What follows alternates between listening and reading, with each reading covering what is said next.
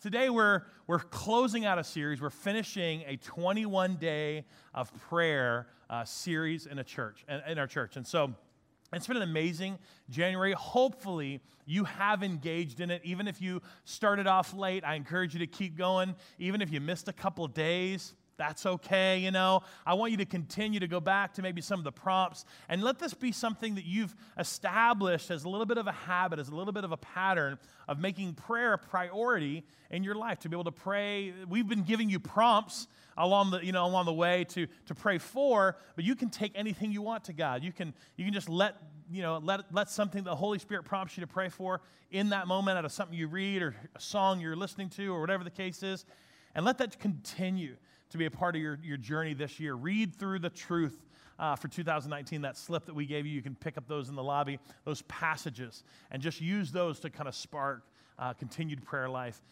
or continued prayer time in your life. I would love to hear what God's been doing in you through this time frame. You can let one of our pastors know. You can email me at pastormatt@thejourneyonline.com. Just real simple to email me, and I'd love to hear a little bit of your story and what God's just been doing through this series. And today, as we close, we're going to continue with just the theme verse. What's the heart behind why we did 21 days of prayer, especially at the beginning of the year for our church? Well, it all came from this theme verse and the heart that we have as we continue to pray. And that is this verse from Ephesians 3:20. It says, "Now all glory to God, who is able through his mighty power at work," read those two words with me, "within us to accomplish infinitely more than we could ask or imagine." And the phrase that we're using to line up with this theme verse is the idea that we would ask God to expand our capacity. That not only do we want to ask him and seek him to do more than we could ask or imagine in our lives, we want him to do a work within us so he can expand. That's like a balloon that just stretches and grows and expands. That he expands our capacity to not only just understand, as we sang this morning, how high and how wide and how long and how deep his love is, but to be able to understand what he wants to do in our lives, within us, and then we get to engage in what really, again, is that more than we could ask or imagine. So that's what we've been talking about. Over the last several weeks, we've talked about several things. We talked about building our God confidence, which is our faith, making sure our faith is in the right thing, not our self-confidence, but our God confidence. We talked about what it looks like to focus and commit and to be believers who are not afraid of commitment and focus, to align and make sure that we're committing to the right things, not to the outcome, but to the direction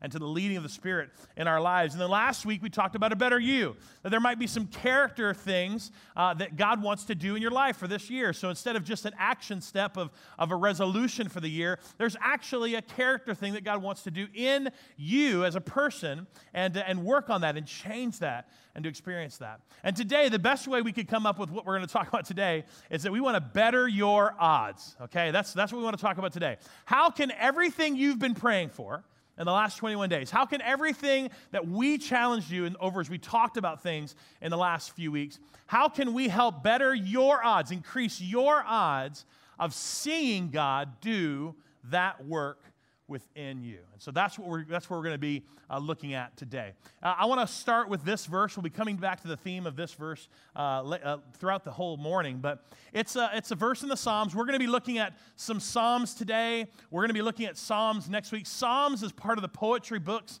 in Scripture, and the beautiful thing about Psalms is not only do they paint beautiful word pictures and imagery. It's a lot of how the poems, not that different than poems today, but a lot of word pictures and imagery for us to kind of see the greatness of God and see ourselves in a certain way. But Psalms take you kind of the highest highs. They also can take you to the lowest lows. They also can be with you in some of the darkest times, which is going to be our next series. And so we're going to be looking at Psalms a lot over the next few weeks. But we're going to close out this series with this Psalm, Psalm 92.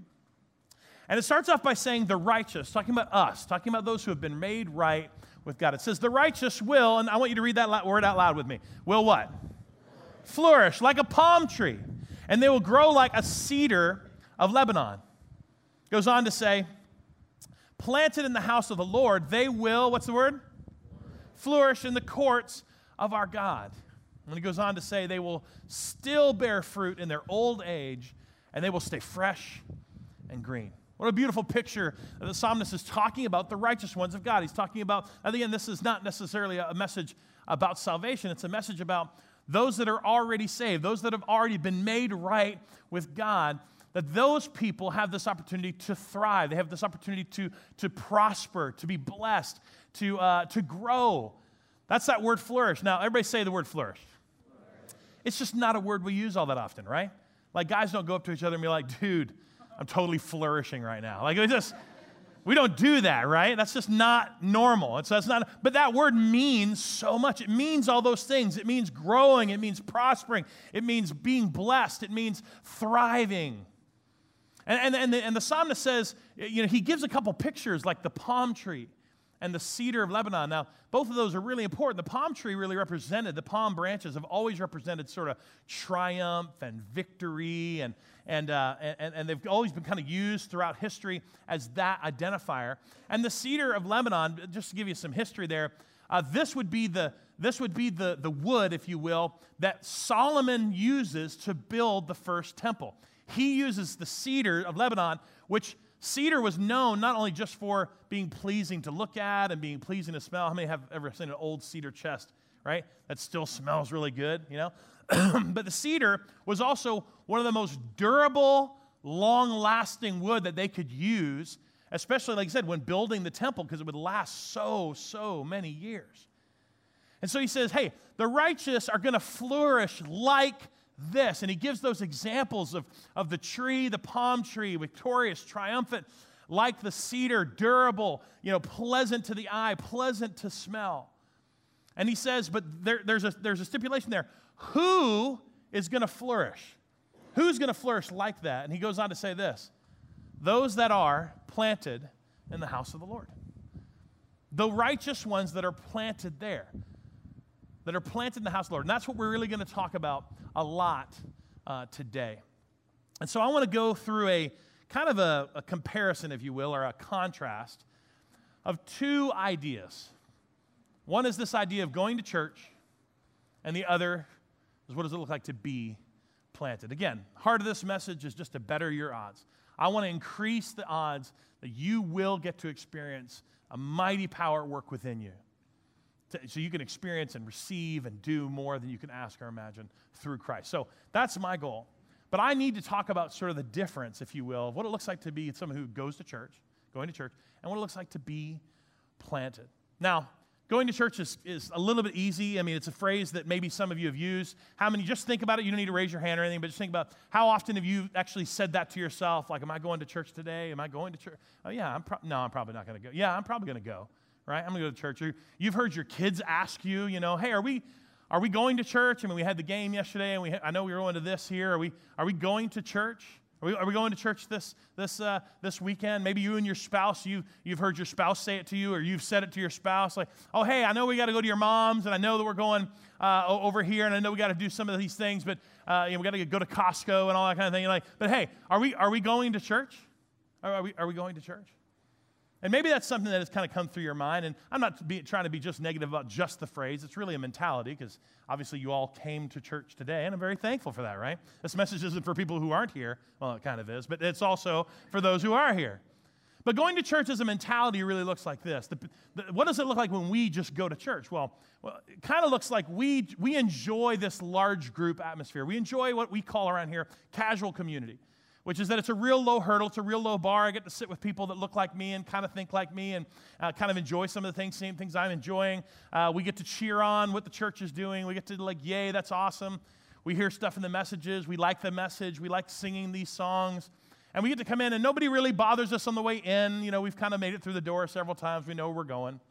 Nobody really bothers us on the way out because, unless they put those tables out in front of the door like they do every once in a while, nobody really bothers us. So that's what it looks like when we go to church. It's just really a nice place to go. It's a nice place to be at and be a part of in terms of just this casual community. Another way it looks like, but we go to church because we have needs. We have needs for our family. We have needs for our kids. We have personal needs, things what we're looking for, things that we desire to see.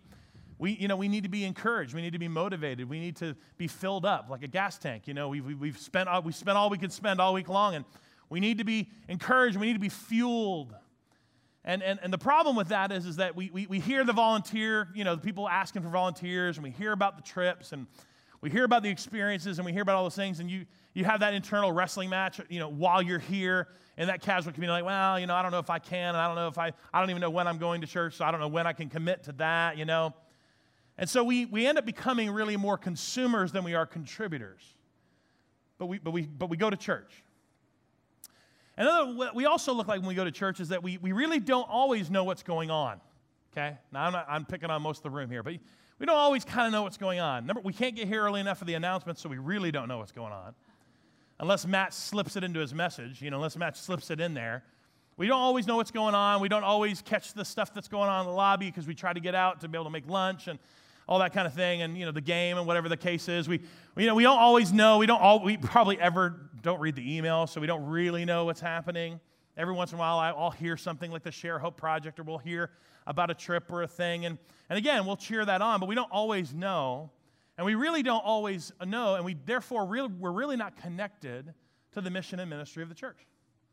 We really don't have any investment in what does and doesn't happen at the church. We don't own any of that. We're not part of those decisions. We're not part of that, but we go to church.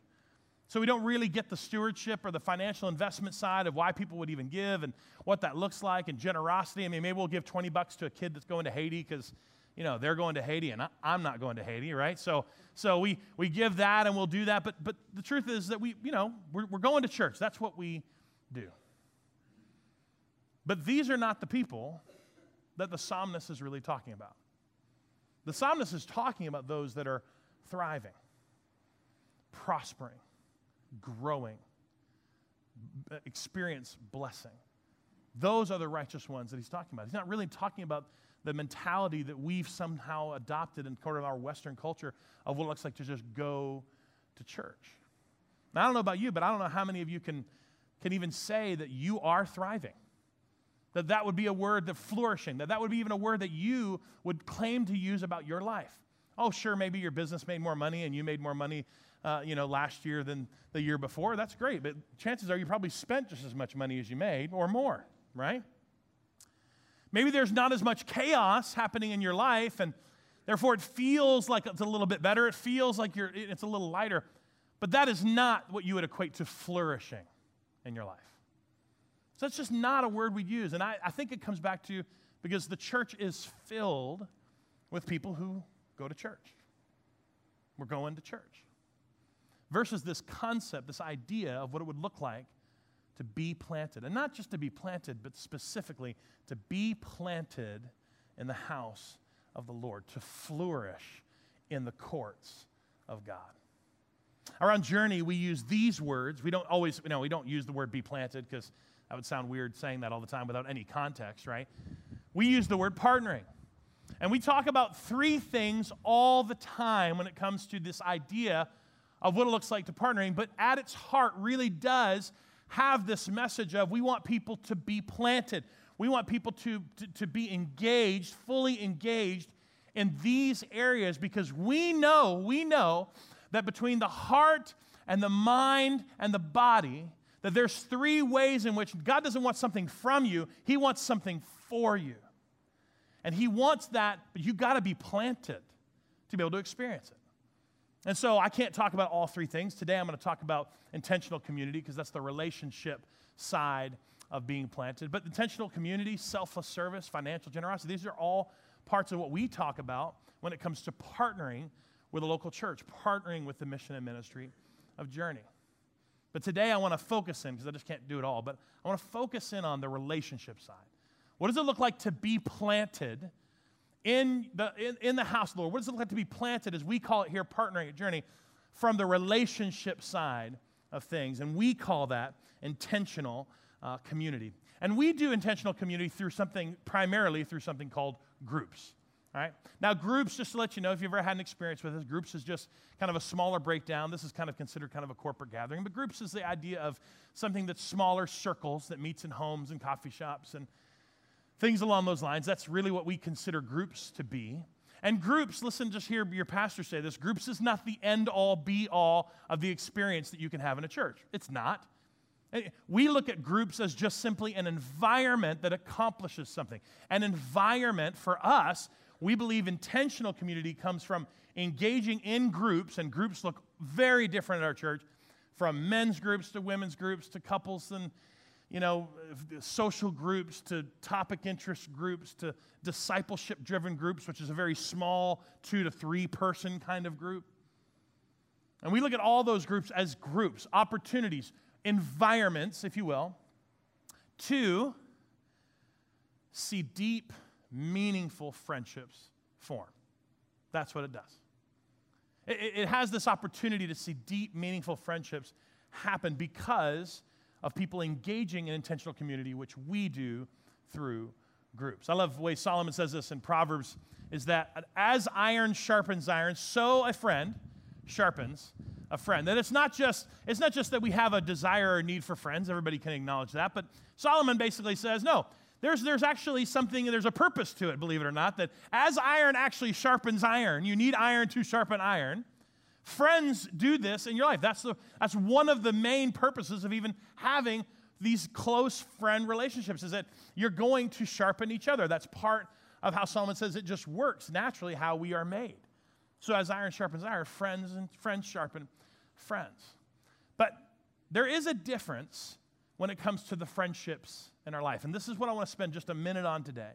Because there's lots of ways we could talk about groups and community and what kind of groups. I'm not going to get into some of the logistics of that. I just want to talk about the heart behind it. Because again, what is the goal? The goal is for you to flourish. The goal is to see you thrive in all those things that you want to see accomplished in your life. So the relationship side is that, yes, you have friends, and most of us would say that we have friends in our life. But there is something different about the kind of friendships that we believe will help you flourish, that we believe will help you grow, that we believe will help you prosper, that we believe will set you up with better odds to see God do an incredible work within us. And that's the difference, I want you to see this, the difference between close friends and Christ-centered friends. Okay, difference between close friends and Christ-centered friends. You say, hey, man, I have friends. It's great. I have friends at work. I have friends at the gym. I have friends in my, the hobbies that I like to do. I have friends in my neighborhood. These are all areas in which we usually gather and garnish friendships. But there is a little bit of a difference between close friends and Christ-centered friends. As a matter of fact, I love the way Jesus says this. I'm going to read the paraphrase in the Message. But these are Jesus' words, and I love the way he talks about the picture of Christ-centered friends. He says this: when two of you get together on anything at all on earth, and you make a prayer of it, very important phrase, I'm going to come back to it in a minute, but you make a prayer of it, my Father in heaven goes into action. He goes into action. And when 2 or 3 of you are gathered because of me, you can be sure that I'll be there. I love those words because for me, that really does center us on what should these friendships look like? What should these relationships consist of? Now, I just want you to hear this clearly. Your close friends, it's not like they're anti-religion, or they're anti-your faith, antagonistic toward your faith. That doesn't mean they're not Christ-centered in terms of the difference between close and Christ-centered. Your close friends, it doesn't mean they have to be like that. They might also go to church just like you go to church, right? Your close friends. And Christ-centered relationships does not necessarily mean, it's solemn and full of prayer all the time. And, they Jesus juke you if you say something sarcastic. And, or they make you feel a little bit of shame and guilt because you're not quite where they are. And maybe there's some self-righteousness that comes in. That's not what I'm talking about when it comes to Christ-centered friendships and the difference between Christ-centered and close friendships. I'm talking about the fact that sometimes people get a sense of community from close friends, and therefore they choose not to engage in intentional community that might deliver Christ-centered friendships. Because listen, you might engage in an element of community at work. You might have an amazing work culture. You might have amazing people that are loyal and devoted and friends and kind of driven around to support one another, and that's fantastic. You have an element of community happening at work. You might have it with golf, your hobbies, and other things like that. You might have it with your fitness tribe, right? Your fitness tribe is helping you accomplish and overcome, challenges mentally and physically. You might have it with your hobbies. You might have it with, your kids' parents, your kids' friends' parents. Because, you're at the stage in life where, you don't want your kids just playing with other kids that you don't know. You want to get to know their parents. And, friendships can form and support systems can form. And sometimes when that happens, we sort of negate the need for intentional community planted in the house of the Lord because we have elements of community in our life. But I wrote down this list, and this is just a part of what I processed as I was thinking through the Christ-centered relationships that I've experienced in my life, that it looks different. Here's how they look different. They pray for you sometimes when you don't even know they're praying for you and your family. That because they themselves are planted, they themselves are growing and expanding their capacity and their faith and their understanding of God, they're listening to the Holy Spirit, and maybe through the week they get a prompting that, you still have that struggle or your kid's going through that thing, and they pray for you. You might not know they prayed for you because all they did was send a text and say, hey, I'm just curious if anything happened with that. But there's a real possibility they're praying for you that you don't even know they're praying for you. They challenge sometimes your faulty thinking. But here's the difference between close friends and Christ-centered friends. You want people to challenge. Again, iron sharpens iron. You want people to challenge sometimes your faulty thinking, your faulty ideas. But they challenge you with scriptural truth, right? Not just feelings or philosophy. They're not challenging you because, they just don't look at life the same way you do, or they don't feel the same thing you're feeling. No, they challenge you with the fact that, hey, is that what God says about that? I don't know if God really believes what you are actually currently believing. They encourage your God confidence. They motivate and encourage you towards your God confidence, not your self-confidence. Like, you got this, girl. Like, you don't get that. You might get that, but if they're really fulfilling that Christ-centered friendship, they're going to encourage you towards God. They're going to encourage you to have your confidence and trust in Him.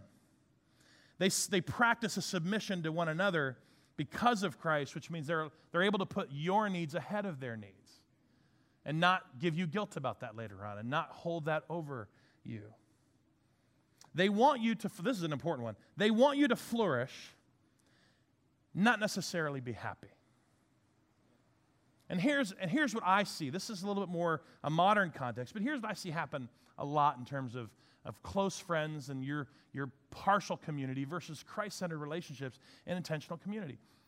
What I see sometimes is that you're upset with your boss and you're upset with what's happening at work and you're feeling discouraged, and you're sharing that with your close friends, and they're looking at you and they're trying to encourage you and they're wanting you to be happy, and maybe you need to do this and maybe you need to sidestep that and maybe you need to tell that boss off, and maybe you need because their primary goal is your happiness.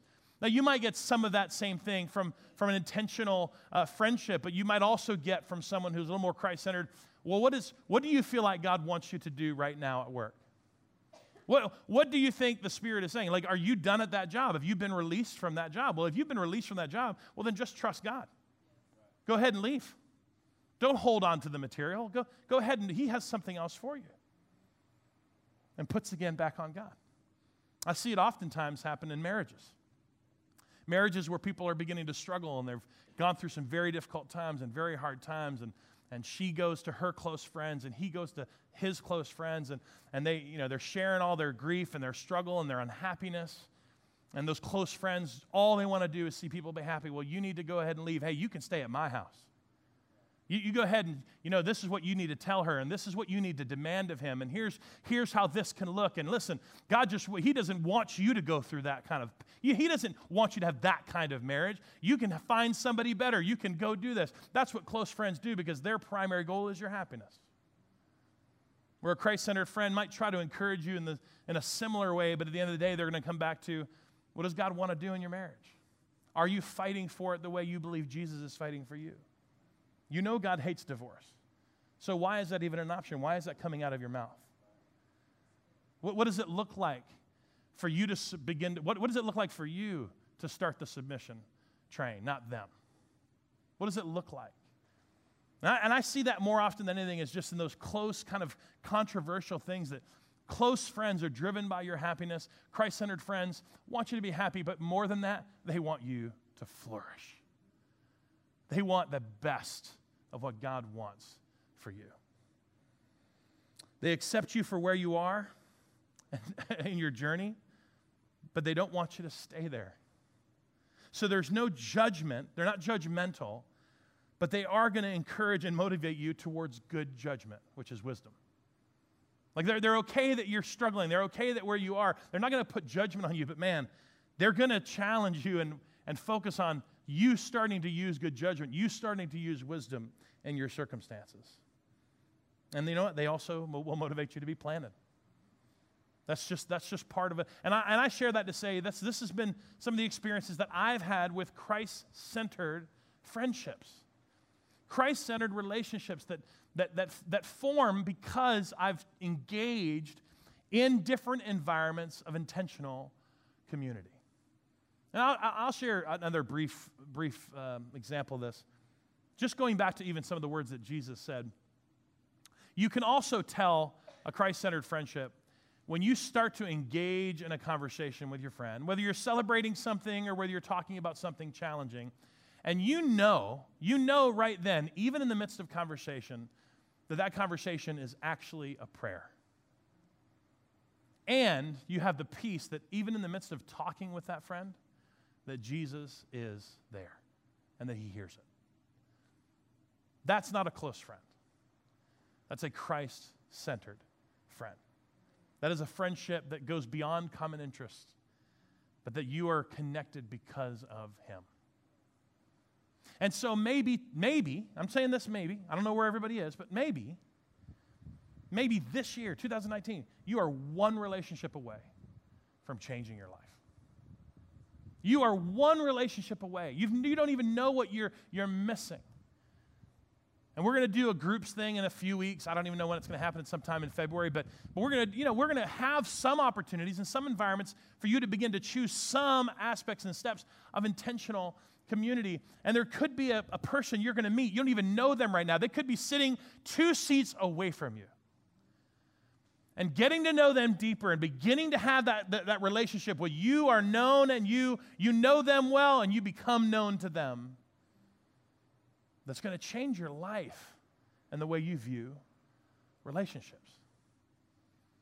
Or maybe, and I have to say this because this is one that challenges me, or maybe you're the one relationship that's going to change someone's life.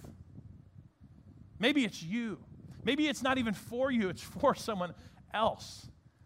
Guys, intentional community challenges me all the time, I'll be honest, because I've got to experience some incredible Christ-centered friendships, and I enjoy having those people in my life, and it's real easy to get to a point where I have them, and I don't need any more, right? I don't need any more. My life group's been together for maybe 5 or 6 years, and we don't want anybody else to come in, we want to keep it, we don't want to go through the hassle of getting to know people again, or trying to encourage this. And maybe, just maybe, God's saying, listen, idiot, that's not about you, right? You're being challenged with intentional community because you have experienced Christ-centered friendships that someone else needs to experience. Chris has been asking over the last few weeks for people that want to lead groups and start groups. Why? Because this is part of what we do as a church. These are the environments that we use to help foster and introduce these kind of Christ-centered friendships. Maybe you're supposed to do that. And I'm not saying you reject your close friends or you negate the Christ-centered friends you already have. I'm just saying you might be getting challenged that you're the one. Your life is the one that's going to change someone else's life forever, right? I want to give you a quick visual as we kind of close down. One of the things I love about these Christ-centered friendships, this intentional community, is to understand that this is how we were made. This is how God designed us as people. This is how God designed us as creatures. And one of the beautiful pictures that I read recently, not that long ago, was about the root system of the redwood tree. Okay, I may know the redwoods. You know what I'm talking about, right? The redwoods out in California, out on the West Coast, the redwoods are some of the tallest trees in the world. Talk about flourishing, right? They can be 30 stories tall and up to 3 stories wide. Okay? We're talking about massive trees. They look you see a picture, they might even look a little scrawny, far away, but when you start getting pictures really close up, they're massive trees. And believe it or not, there's something very unique about the redwood's root system, very different than other trees. Redwoods, very seldom do you see a redwood standing by itself. Why? Because its root system works like this. Instead of spending energy, tons of energy, trying to dig itself deeper and deeper and deeper and deeper and deeper into the earth, it uses all of its energy to spread out its root system almost 100 to 150 feet. It only goes down at most maybe a story. But it goes out 100 to 150 feet. And what it does is it finds the other redwood roots, and they intertwine, and they actually sometimes even begin to fuse together. So how are the redwoods able to thrive? How are they able to thrive in the storms? How are they able to thrive in the harsh wind that comes? How are they able to thrive through the fires? How are they able to survive and thrive when they are so shallow in terms of their height, stature, and width? How in the world do they withstand? Well, they withstand it because in every direction, they are locked in to another tree. Their roots are locked in to another system. And guys, it's just a picture. That's how we were designed. That's how we were created. Solomon said it this way in Ecclesiastes. He said, by yourself you are unprotected, but with a friend you can face the worst. Can you round up a third? I love that he asked the question there. Right? Can you round up a third one? Yeah, why? A 3-stranded rope isn't easily snapped. I mean, let's face it, our need for friends, yes, we gather with friends when it's fun and celebrating. That's part of, having relationships and enjoying life. But, when we really need friends, it's usually because life hit the fan, right? It's usually because there's a crisis. It's usually because there's a need. There's an emotional trauma. There's a drought. There's an issue, just with a lack of feeling like there's life. There's the lack of feeling like there's hope. We reach out to our friends. And here's Solomon saying, look, when these things happen, like that redwood, like you're going to stand because of the people you're connected to. And I really hope they're not your close friends. I really hope they're your Christ-centered friends. Because they're the ones you're going to actually fuse with. They're the ones you're actually going to get the support, the real support you need to continue to thrive and continue to flourish. This is another passage that's similar to the psalm that we read, but I love this passage. This is whenever I think about roots and trees, and this is a pretty well-known passage, but I love, again, the picture here where it says, but blessed, everybody say blessed. Blessed is the one who trusts in the Lord, whose confidence is in him. Talking about God confidence, right? They will be like a tree planted by the water that sends out its roots by the stream. It does not fear when the heat comes. Its leaves are always green. It has no worries in the year of drought, and it never fails to bear fruit. Jesus is that picture of living water, and so Jeremiah uses this beautiful picture of the tree that stretches its roots out, not just to each other, not just, like the redwoods, but stretches its roots out to the living water. So that no matter the heat, when the heat comes, no matter when the problems come, no matter when the droughts come, you can stay fresh and healthy and alive. You don't have to fear it. There are no worries with that. And you will never fail to produce fruit. You're not limited in capacity. You can continue to grow and expand in capacity. So here's the challenge today. Please don't settle. Don't settle for going to church when you could be planted and flourish. Right? Don't settle for going to church when this is your option. And I want to say this really clearly and try to explain it just so you know my heart.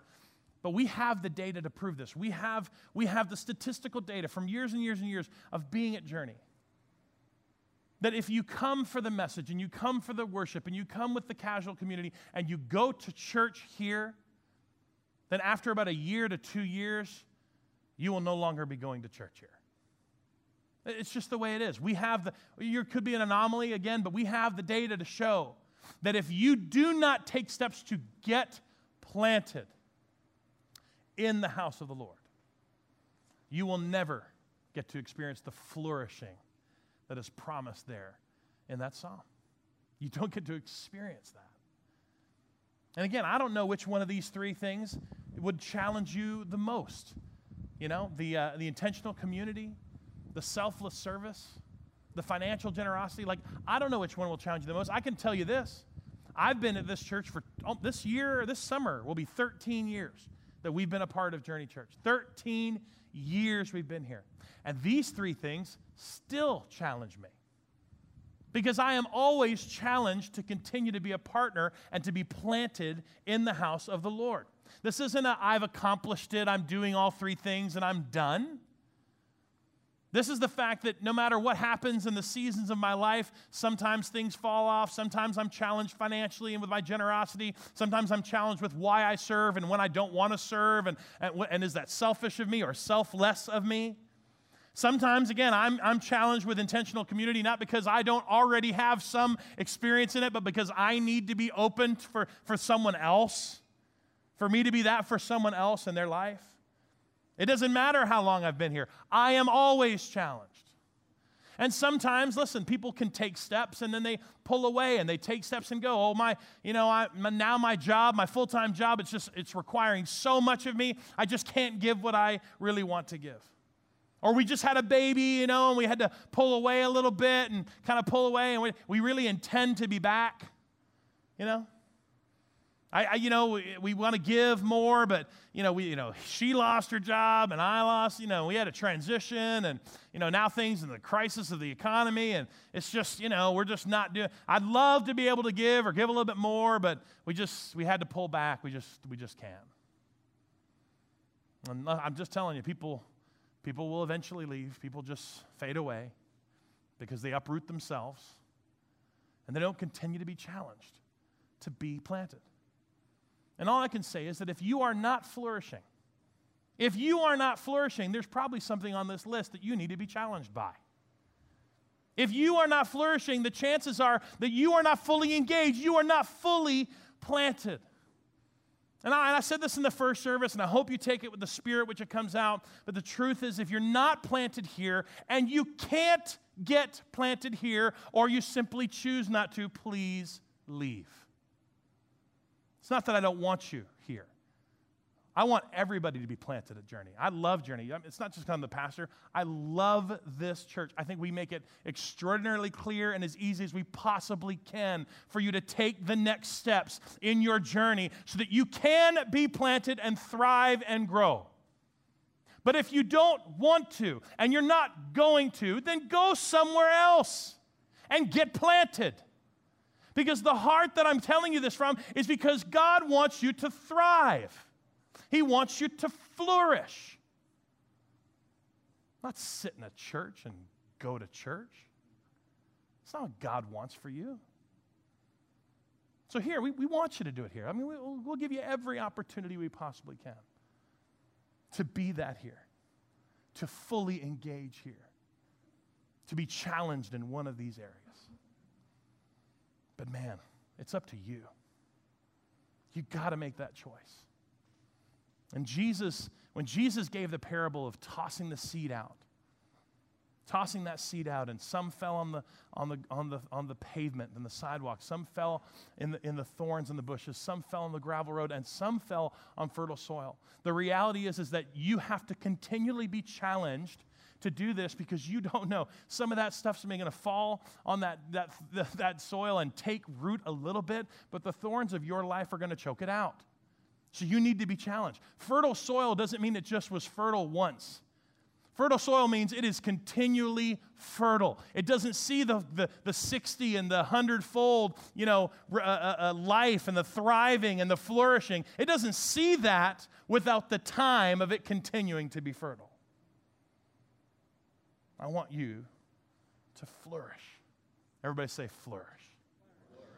That's my heart. That's my desire for everyone that calls Journey home. So we're going to do something different today as we close. I'm going to have you guys, we're not going to do a prayer. I'm going to close with a benediction. And the reason I want to close with a benediction is because you probably didn't know this, but the scripture passage that we've been using for this entire series is actually a prayer of blessing. It is actually a benedictory statement in Paul's writing to the church of Ephesus. And I know some people, if you weren't raised in church, you have no idea. You think I'm talking about breakfast food. It's not, okay? Benediction, it's part of liturgy, okay? But the difference today is that normally a benediction is prayed over and spoken over from a priest or a pastor to its people. But I want us to read it all together today so that we can all receive this prayer, this blessing from God himself. So stand up. Everybody stand up. This is how we do it in the traditional church. In case you didn't know, the proper way to receive a benediction is palms up. Again, this is normally because a priest or a pastor or someone who's reading the benediction is praying it over you, and you are the one receiving it. I'm going to hold my hands open because I want to receive the blessing too, all right? Let's all read this prayer of blessing together. Now all glory to God, who is able, through his mighty power at work within us, to accomplish infinitely more than we could ask or imagine. Amen.